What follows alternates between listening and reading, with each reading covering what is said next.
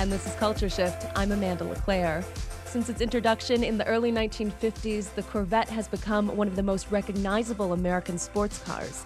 The iconic look of the vehicle began on pencil and paper in the imagination of designers who practiced a unique Detroit art form, automotive design. The Scarab Club has gathered dozens of rare designs from the 1950s and 60s, snuck out of advertising agencies by the creators. Here's the exhibit's co-curator, Robert Edwards. Yeah, the Corvette holds a special place in the American psyche and car landscape.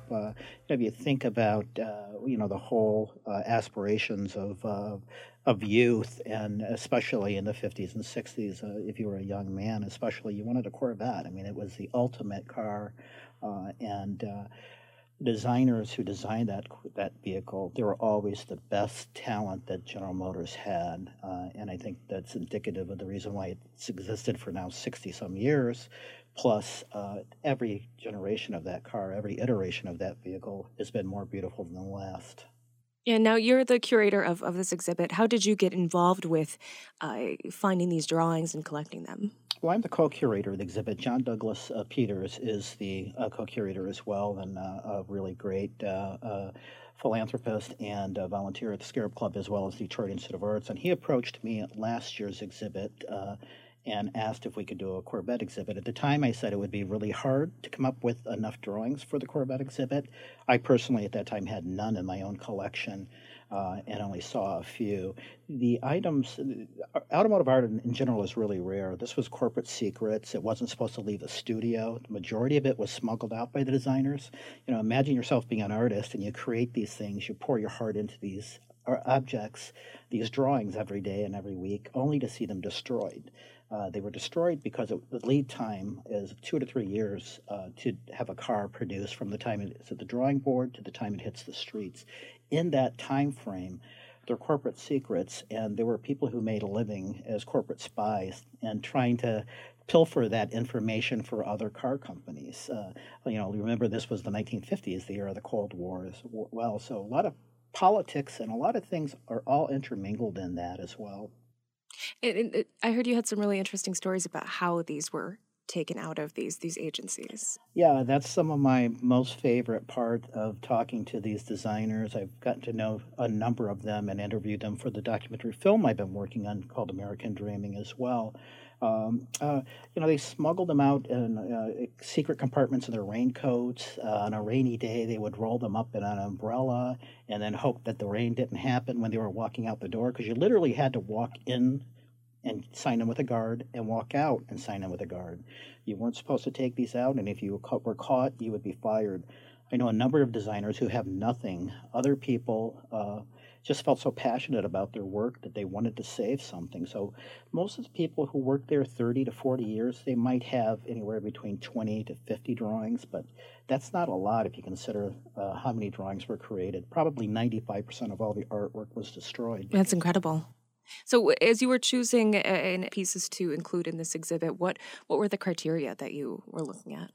Well, the Corvette, number one, there was only, especially in the beginning, there were only 4 or 5 people in the studio at one time working on a Corvette. During the period of 1955 and 56, there was only one person. At one point, they were actually considering killing the Corvette. It was a low-selling, money-losing vehicle, but Ed Cole and a couple of other key people really pushed to save it and made it into the sports car it is today. So there were very few designers who were in the group to begin with. The rarity of the pieces were obviously a deciding factor. The artists, we have a work by Harley Earl, who was the vice president of design. He started in 1927 at GM. He never drew. The joke was at GM by some of the guys who are still alive who worked with them that Harley Earl couldn't draw a straight line with a ruler. But Harley Earl was a particular genius, and he really was. He had influence over 50 million vehicles that were produced at General Motors from the time period he started in 27 to 58. So the artist involved, the rarity and the beauty of the artwork, those were the criteria of any of this kind of work. Do you feel like the automotive design is something that is not as appreciated as it should be outside of that world? I definitely feel that. I'm a fine artist. I was not interested in car design. I've only changed 6 flat tires in my life, so I'm not a car guy, but I am an art guy. And I started finding these objects a number of years ago at estate sales, garage sales, flea markets. I was intrigued by their beauty. As an artist, you respond to something that's beautiful, and even though these were at a garage sale, they had a power to them that a lot of other things don't have. And then if you think about it in the context of just American culture, the very first rock and roll song is supposedly Dynamic 88 or Rocket 88, which was by Ike Turner. That was in the early 50s. That's recognized as the first rock and roll song. The TV show Route 66 was actually based on Jack Kerouac's book On the Road, which tells the story of two young men traveling back and forth across the country. If you look at the road movies in the 40s, 50s, and 60s, even Thelma and Louise is basically a road movie. The car has permeated our culture, and it has had a significant impact. The automobile basically is probably the most important industrial object or most important object of the 20th century.